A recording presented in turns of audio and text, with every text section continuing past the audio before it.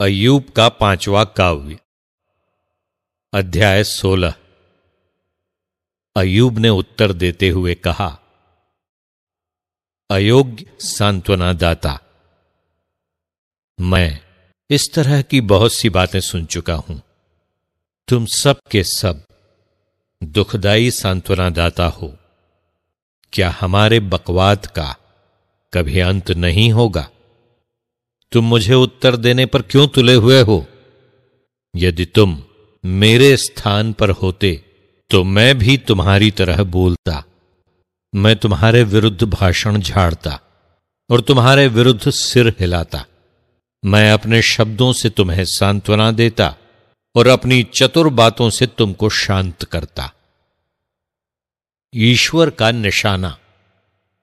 मेरे बोलने पर मेरी वेदना दूर नहीं होती और मौन रहने पर बनी रहती है। मैं टूट गया हूं, निस्सहाय हूं। उसने मेरा समस्त परिवार नष्ट कर दिया। वो मेरे विरुद्ध साक्ष्य देता है, मेरा परित्याग करता और मुझ पर अभियोग लगाता है। वो क्रुद्ध होकर मुझे फाड़ डालता और मेरे विरुद्ध दांत पीसता है। मेरा विरोधी मुझ पर आंख गड़ाता है। लोग मेरा उपहास करते और मुझे थप्पड़ मारते हैं। वे मेरे चारों ओर खड़े रहते हैं। ईश्वर ने मुझे दुष्टों के हाथ दे दिया, मुझे विधर्मियों के पंजे में डाल दिया है। मैं सुख शांति से रहता था, किंतु उसने मुझे झकझोरा। उसने मेरी गर्दन पकड़कर मुझे पछाड़ा और मुझे अपना निशाना बनाया है।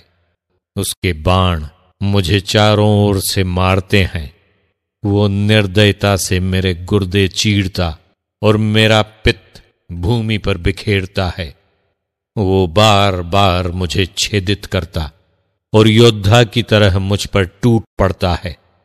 मैंने टाट सीकर पहन लिया और अपना माथा धूल में छिपाया। मेरा चेहरा रोते रोते लाल हो गया है। मेरी आंखों पर मृत्यु की छाया पड़ गई है। फिर भी मेरे हाथों ने हिंसा नहीं की और मेरी प्रार्थना निष्कपट है।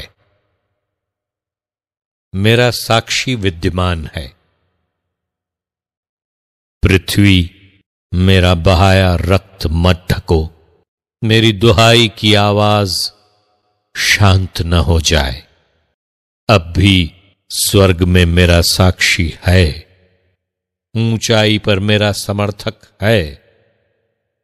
मेरे मित्र भले ही मेरा उपहास करें, मैं ईश्वर के सम्मुख आंसू बहाता हूं।